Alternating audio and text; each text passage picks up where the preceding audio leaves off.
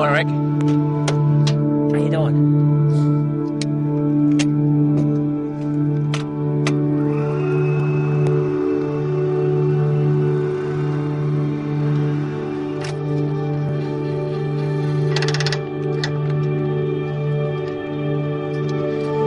How you feeling this morning, huh? Feeling good?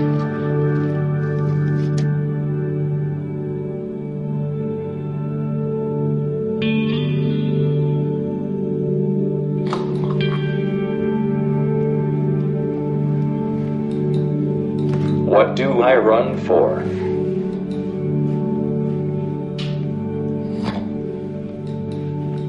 This answer has two parts. First, our first race was to show someone who had an acquired disability that life goes on, and he could lead a productive life. The second reason for running is to be an inspiration to others. You see, it gives me a great feeling inside to see other families run with their family member with a disability, or for people without disabilities to push people who are disabled in races. Rick was attending a basketball game, and they made an announcement that one of the lacrosse players from the college was in an accident. He was paralyzed from the waist down. So they're going to have a charity road race to try to help him raise some money so he could pay his medical bills. Well, Rick came home from that basketball game, and he said, "Dad, I have to do something for him. I want to let him know that life goes on even though he's paralyzed. I want to run in the race." Well, at the time, I was 40 years old. I was not a runner, but we went down to the race, and we finished the whole 5 miles, coming in next to last, but not last. When we got home that night, Rick wrote on his computer, "Dad, when I'm running, it feels like my disability disappears," which was a very powerful message to me. If you think about it, somebody can't talk, use their arms and their legs, and now they're out there running. The disability disappears. We have finished 1,091 race events in 34 years, including 252 triathlons, 6 of which are Ironman distances, 70 marathons including 30 Boston marathons, 94 half marathons, and 155 5K races.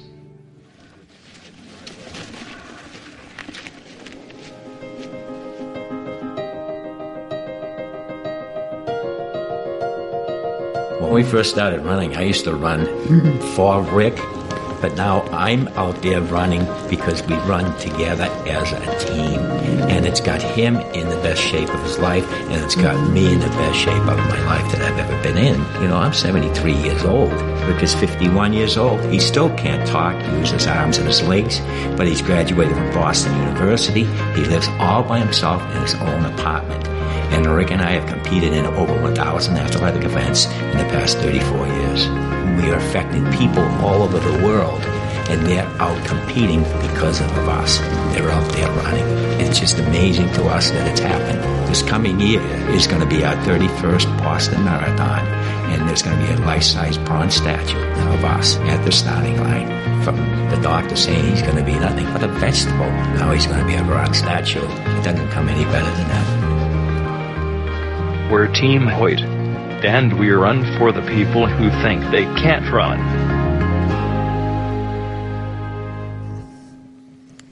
Such a good story, isn't it? Dick Hoyt was 40 years old when his quadriplegic son came to him and said he wanted to run in a benefit for a paralyzed lacrosse player. So Dick, who had only run a couple miles a week before that, entered the 5-mile race. And as he said in the video, they finished next to last, but not last. And from that point, they spent the next 40 years running races. Over, as they said in the video, over 1,000 races, Ironmans, marathons, 5Ks. Their journey together ended last year. Dick passed away last year at the age of 80. But the legacy that they leave, the people that they have inspired, continues. In fact, as they said, now near the Boston Marathon starting line, there is a statue of the two of them. When I see that statue and I think about their lives, there's a lot of things that come to mind. The love of a father for a son. The way that one life can inspire so many other lives. The beauty and the gift that life is. And I also think of the word grit. The definition of grit is a positive, non-cognitive trait based on an individual's perseverance of effort combined with the passion for a particular long-term goal. Now that's a lot of words.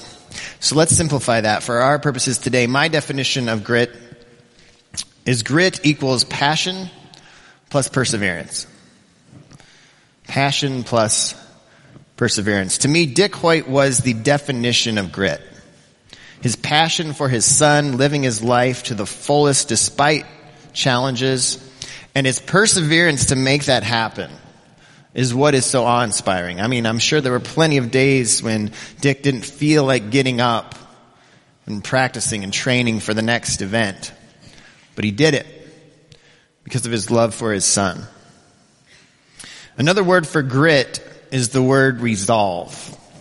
Now, resolve isn't a word that I hear used a lot in modern English, right? I don't hear people saying, I think I'm resolved to go to Culver's after church today. So for our purposes, just so we can really get an understanding of how I'm using the word resolve, I'm going to use grit and resolve interchangeably today. I understand there is some slight differences, but at its core, resolve is a firm determination, very similar to grit. And resolve is the fifth word of our Lent series. If you're just joining us for the first time in a while, we've been walking through some different words to help us prepare our hearts and just check our souls as we get closer to Easter. And so the past 4 weeks, Pastor Mike and I have walked through the words repent, respond, rethink, re-examine, and now we come to resolve.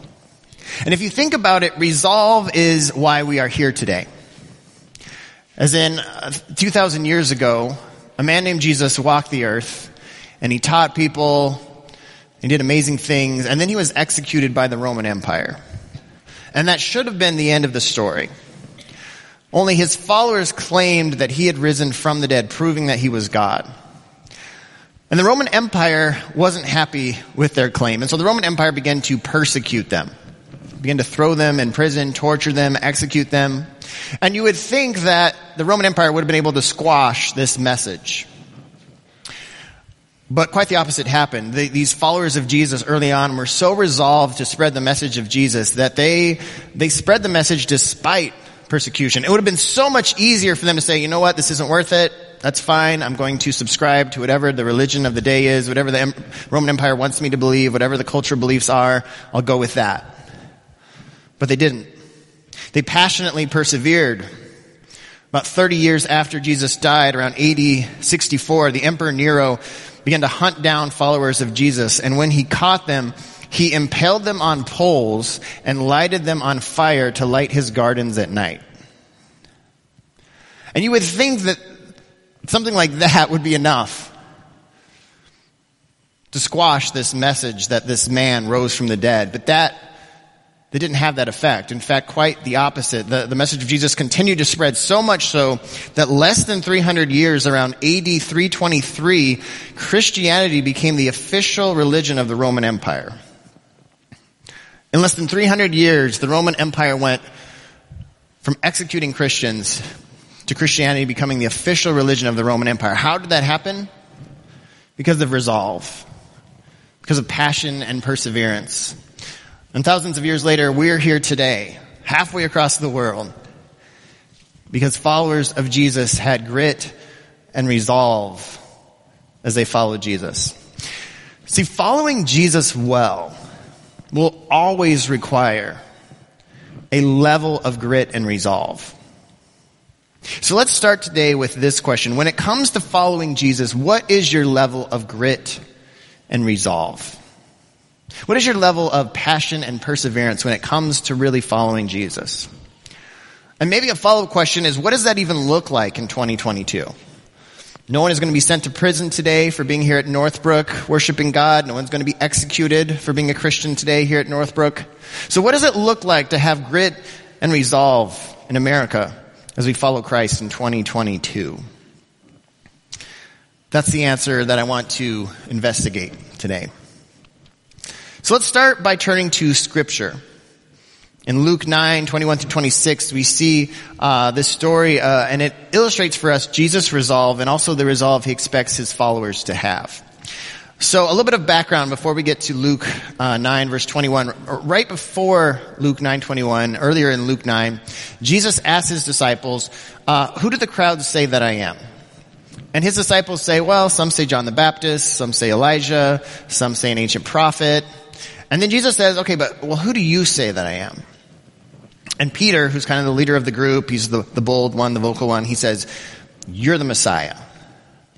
And Jesus says, bingo. Okay, he doesn't say bingo, but you get what I'm saying. He says yes. And, you know, if you've been in church, you've heard this story so much that what happens next doesn't surprise you, but you have to back up and realize how surprising it was for Jesus' disciples. Because Jesus' disciples are expecting, after Jesus says, I'm the Messiah, here's what I think they're expecting. They're expecting him to say, yes, I'm the Messiah, I've come to save the Jewish people, and because you found me, here's what's going to happen. Because you're my 12, here's what's going to happen. Life is going to get really good for you guys. Life's going to be easy, they're going to roll out the red carpet, you're going to have fame and money, power. Life just got a whole lot easier because you found God in human form. But that is not what happens. Luke 9, starting in verse 21, Jesus strictly warned them not to tell this to anyone. And he said, the Son of Man must suffer many things and be rejected by the elders, the chief priests, and the teachers of the law, and he must be killed. And on the third day be raised to life. Then he said to them all, whoever wants to be my disciple must deny themselves and take up their cross daily and follow me. For whoever wants to save their life will lose it, but whoever loses their life for me will save it. What good is it for someone to gain the whole world and yet lose or forfeit their very self? Not what the disciples were expecting. Jesus starts off and he says, now that you know that I'm the Messiah, don't tell anyone. Anyone in here bad at keeping secrets? A few of you? Can you imagine being one of the disciples, just finding out that what you were hoping for, that you were hanging out with God in human form, has just been confirmed? And what's the first thing Jesus tells them? He's like, yep, you found me, I'm the Messiah, now don't tell anyone. I can only imagine them being like, really, Jesus? Like, I can't even tell my teacher who said I'd never amount to anything that I'm hanging out with God? Like, no one? Why did Jesus tell them not to tell anyone? Because for Jesus wasn't here on earth to be popular and liked. Jesus was here on earth to love and to die. And so Jesus says to them, don't tell anyone. And then he continues and he says, the religious leaders are going to hate me and I'm going to be executed.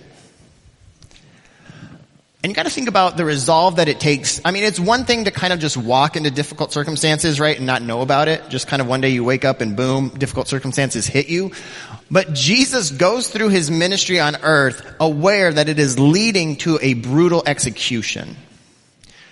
And Jesus is resolved to that path.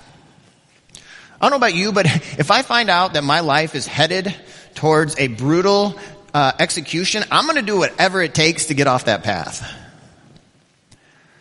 But Jesus, as he goes through his ministry, is well aware what it's leading to. That is the resolve that Jesus has. As he goes through his ministry, he is well aware that it is leading to an execution. And then Jesus continues. And he says, if you want to be my follower, you want to be my disciple, and remember, when we talk about Christian, when we say I'm a Christian, that literally means follower of Christ. You want to be my follower. You must deny yourself, take up your cross daily, and follow me. What Jesus says there, when he says pick up your cross, let's just be real clear. He's not talking about a piece of jewelry. He's not talking about a necklace. Jesus is talking about the worst symbol in their world. The cross was the symbol of humiliation, torture, repression. The cross was the worst symbol Jesus could think of. And he says, if you want to be my follower, you got to pick that up every day. Deny yourself and follow me. What is Jesus saying to them? What Jesus is saying to them is, if you really want to be my follower, if you want to identify with me, It's going to require you every day waking up and denying what you want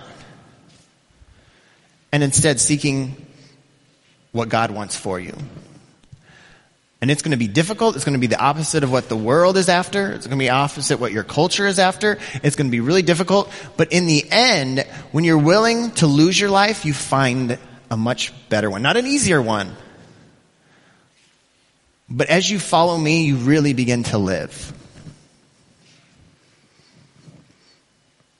The words of Jesus communicate that grit and resolve are necessary parts of following Jesus. You cannot follow Jesus well without grit or resolve. Sometimes I talk to young people working with high schoolers and middle schoolers here at Northbrook, and I'll talk to one of them and they'll say, I tried being a Christian. It just wasn't for me. And with all due respect, what I want to say to them is, you can't try being a Christian like you try a Netflix show. I tried a couple episodes, just wasn't feeling it. Like, following Jesus requires a level of determination. It requires a level of sacrifice. If you really want to call yourself a Christian, I think in 2022 in America, we call ourselves Christians and it's just like another label, right? Like, I'm a runner, I like coffee, I like sports, I'm a dad, I'm a father, and I'm a Christian. It's just another label that we just happen to put on and take off when it's convenient. But understand that being a follower of Christ, if you really want to be a follower of Christ, it requires a level of passion and perseverance. It's like saying that you don't like hiking when all you've ever done is walk from the living room to the bathroom. You haven't experienced it. You haven't experienced it. And for so many in our culture, they've never really experienced what it means to follow Christ because they've never picked up their cross and died to self and lived for something greater than themselves.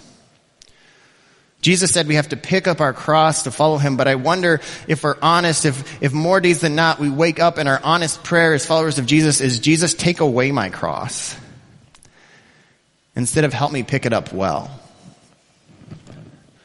How often, if I'm honest, do I wake up and I say, all right, God, you're going to make today easier, right? Because that's why I'm following you. When the reality is, Jesus says very clearly that when we follow him, life will probably get harder. But life will also be more rewarding and more fulfilling when we're willing to pick up our cross and deny self and live for something greater than ourselves. So maybe before we get to how do we increase our resolve and our grit today, maybe the first question to start with is, are we really committed to following Jesus? Do we just call ourselves a Christian, or are we really willing to live as a follower of Jesus? Do we really believe that Jesus came and lived and died and rose again and is now inviting us to be a part of what he's doing in the world? Do we really believe that every day as we wake up there's an invitation to not do what we want or what culture wants, but to serve something greater, serve someone greater as we live our lives, as we love others, as we die to self and live for God, that there is this invitation to be a part of something great, bringing God's kingdom down to earth. Do we really believe that? Or are we Christian by convenience? You can't follow Jesus and refuse to pick up your cross. So what does that mean to pick up our cross daily? I love what the writer of Hebrews 12 writes about following Jesus. He says in Hebrews 12, verse 1, "Therefore, since we are surrounded by such a great cloud of witnesses, let us throw off everything that hinders and the sin that so easily entangles, and let us run with perseverance the race marked out for us, fixing our eyes on Jesus, the pioneer and perfecter of faith. For the joy set before him, he endured the cross, scorning its shame, and sat down at the right hand of the throne of God. Consider him who endured such opposition from sinners, so that you will not grow weary and lose heart." Love that. And not just because I'm a runner. Writer of Hebrews gives us, I think, a good picture of where to start when it comes to picking up our cross. Picking up our cross each day starts with throwing off the things that hinder it and entangle us and fixing our eyes on Jesus. So what does that look like in day-to-day life? 2 thoughts for you to kind of flesh this out. Number 1, resolve starts one small choice at a time. I'm sure there were many moments when Dick Hoyt didn't feel like waking up, getting dressed, going outside and training. But you know how you train for a marathon or an Ironman?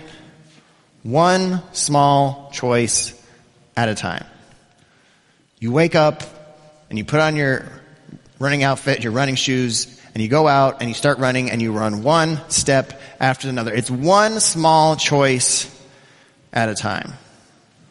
What did it look like for Jesus' disciples to fix their eyes on Jesus, throw off everything that hinders, one small choice at a time? It meant every day as they woke up and they knew that the Roman Empire was hunting them down, the Roman Empire was trying to kill them and throw them in prison. It meant waking up each day and making the decision, my life is not about me. It's about following Jesus. And so today as I go about my life, it'd be much more convenient to deny Christ, but I'm not going to do that. It was every day making that decision. What does it look like for us in 2022? To throw off what hinders, fix our eyes on Jesus, pick up our cross. Maybe for the young people in the room, middle school, high school, college students, maybe picking up your cross honestly just starts with studying your Bible, journaling, and spending less time on TikTok and YouTube. That didn't get like a cheer from the young people in the room. I'm kind of surprised.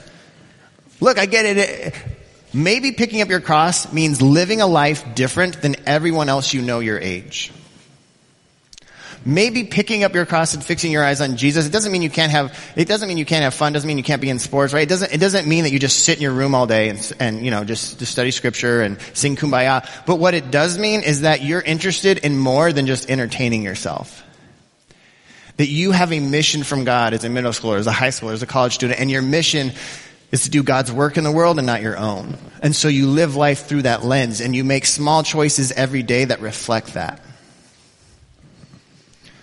Maybe for people that are headed into work every day, or maybe you're over Zoom. Maybe it means as you go into work, instead of praying the prayer that maybe you've been praying for a long time, God, change my coworkers or get rid of them. Maybe it means dying to self and praying a very difficult prayer. God, help me be loving and a light to my coworkers. God, help me to deny myself, because the fleshly part of me just wants to chew out all my coworkers or ignore them. But you know what? As your follower, I'm going to pick up my cross today, and it means that I'm going to find ways to love the coworkers in my life that are super hard to love. I'm going to make that choice every day. Maybe it means just waking up each morning, and instead of praying, God, make my life easier, take my cross away, it means waking up and praying, God, help me carry my cross well today. Help me to deny self well today. So if it begins with small choices, resolve continues, number 2, with refusing to be distracted. You ever start off doing something important, and then you got distracted, and you had this moment where you were like, what am I doing? There's a story in the book of Nehemiah. The prophet Nehemiah is in exile in Babylon. He's working for the king. He's far away from home. And he hears from travelers from his homeland, that is homeland Jerusalem, the walls have not been rebuilt. And I know that doesn't seem like a big deal to us today, but you got to understand, walls for a city in Nehemiah's day are kind of like the walls for your home today. I'm sure when you go home, you expect there to be walls around your house. The walls are what give you security, safety. You're able to relax because you have walls to your house. Well, the same would be true for a village or a city in Nehemiah's day. Walls for a city allowed the people inside the city to relax, to feel safe. Without walls, you were subject to whatever barbarian group happened to pass by your village. You could be raided in the middle of the night. Like there was nothing protecting you. And so Nehemiah felt this burden on his heart to go back to Jerusalem and rebuild the walls. And so he got permission from the king, and he goes back and he begins this process, this massive undertaking. He recruits people to help him rebuild the walls. And there are this group of people that don't want the walls rebuilt for different reasons. And so they try to distract and stop Nehemiah. And at one point in Nehemiah chapter 6, his enemies send him a message 4 times that they want to meet with him. What they really want to do is they just want to distract him and slow down the process. And so 4 times they send him a message wanting to meet with him, and I love his reply. 4 times he replies back, I'm doing great work and I can't come down. I'm doing great work. I can't come down. Some of you might want to put that on the background to your phone. Put that on the message board in your kitchen. Parents, as you parent, you're doing a great work. Don't get distracted. It may feel like changing diapers or being a chauffeur. It may feel like just feeding mouths. It may feel super boring. But understand, as you raise the next generation, you're doing an important work. Don't get distracted. Employees, as you go into work, as you walk in, don't lose sight of the goal. You're doing important work. As you love the people around you, those of you that lead a business, as you steward your business well, you're doing important work. You're doing great work. Don't get distracted. Spouses, the past 2 years have been brutal on marriages. I don't know if you've seen the statistics. I don't know if you've talked to marriage counselors. But the past 2 years through COVID and all that we've gone through have been brutal on marriages. And as you fight for your marriage, you're doing a great work. Don't get distracted. As you fight for a healthy relationship with your spouse, you're doing a great work. Don't get distracted. You're doing a great work. What are the distractions in your life that, if you're not careful, may distract you from doing the work you were meant to do? Can you name them? I think if we're honest, we all have things in our life that we know are there, and if we're not careful, they're going to distract us from the things we were meant to do. In Matthew, Mark, and Luke, 3 of the 4 Gospels, there's the same story about this young man who comes to Jesus, and he's rich and he's powerful. He's got everything going for him. And he comes to Jesus and he says, "Teacher, what do I got to do to inherit eternal life?" And Jesus says, "Well, you know the commandments, like you should probably, obey them." And the young man says, "Perfect. I've been doing that since I was a little kid. I'm a choir boy. I got this made." And the writers of the Gospels say that Jesus looked at him and loved him, right? Jesus looks into his soul and he loves him, and he's like, "You know what? There is one other thing. If you really want to follow me, here's what you got to do. You got to sell everything you have and then come follow me." And the writers write, the young man went away sad because he had great wealth. Now, my first question is money a bad thing? Is wealth a bad thing? No. No, money isn't a bad thing. Wealth isn't a bad thing. It only becomes a bad thing when it keeps us from doing what we know God is calling us to do. And in that moment, the money was the thing that was keeping the young man from really following Jesus. I mean, think about it this way. I have to imagine that if I had been able to go back in time and talk to that young man when he was like 9 or 10 years old, and I'd been able to say, "Here, look, when you're when you're about 10 years from now, when you're about 18, 19 years old, you're going to have a moment where God in human flesh is going to invite you to be his disciple. He is going to invite you to learn from him and to watch him walk on water and turn water into wine and raise dead people and do all sorts of crazy things. Like, he is going to invite you to be his disciple. And in that moment, just know you're going to have a decision to make, and you're going to be tempted to not do it." I bet that 9 or 10-year-old boy would have been like, "There's no way I wouldn't do that. Like, what are you talking about? For sure I would do that. I'm going to, God in human flesh, I'm following him." But what happened is, as the young boy gets older, the money becomes the thing he cares most about. And so he has this opportunity to follow Jesus, and he walks away sad. The money had become the distraction. So what are the distractions in your life that can keep you from doing the things you are meant to do? From doing the great work that God is inviting you to do? Sometimes even good things can distract us.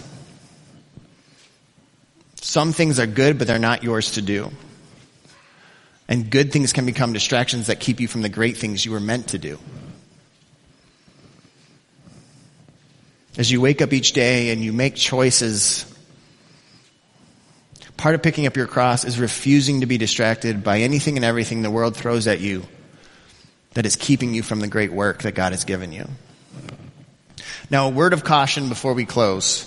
I could just end the message here and say, let's pray, but I want to just throw out one more thing, because some of us have grown up in church, and I've seen this happen in church. I grew up in this context. So a last thought for you. Resolve doesn't mean hustle yourself to death. I think sometimes in Christian circles, we start talking about picking up our cross and following Jesus and denying self. And what we can convey, maybe unintentionally or intentionally, is if you're a Christian, you got to burn yourself out for God. You got to just not worry about your health, not worry about your emotional health, physical health. You just got to go after God. Don't think about yourself. And that's what God wants. And that's not the case. They did a huge study of Ivy League grads, these Ivy League grads that were brilliant, smart, top of their class, and they followed them for a number of years. And what they wanted to see is they wanted to watch which ones excelled in their fields and which ones did just average work, and they wanted to figure out why, because they were all brilliant, right? They're all these top of their class Ivy League grads. And so they follow them for a number of years, and they watch as some excel in their fields and others just do okay, just do average.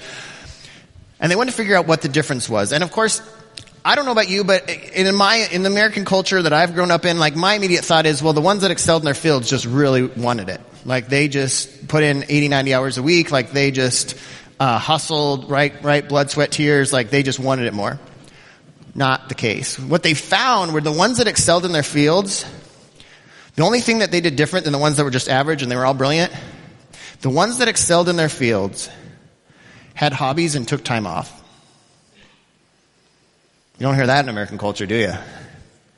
The ones that excelled in their fields had hobbies outside of work and took time off, and that allowed them, when they were at work, to do really good work, to work really well. And the ones that worked 70, 80, 90 hours a week were doing such mediocre work that they never got recognized in their fields.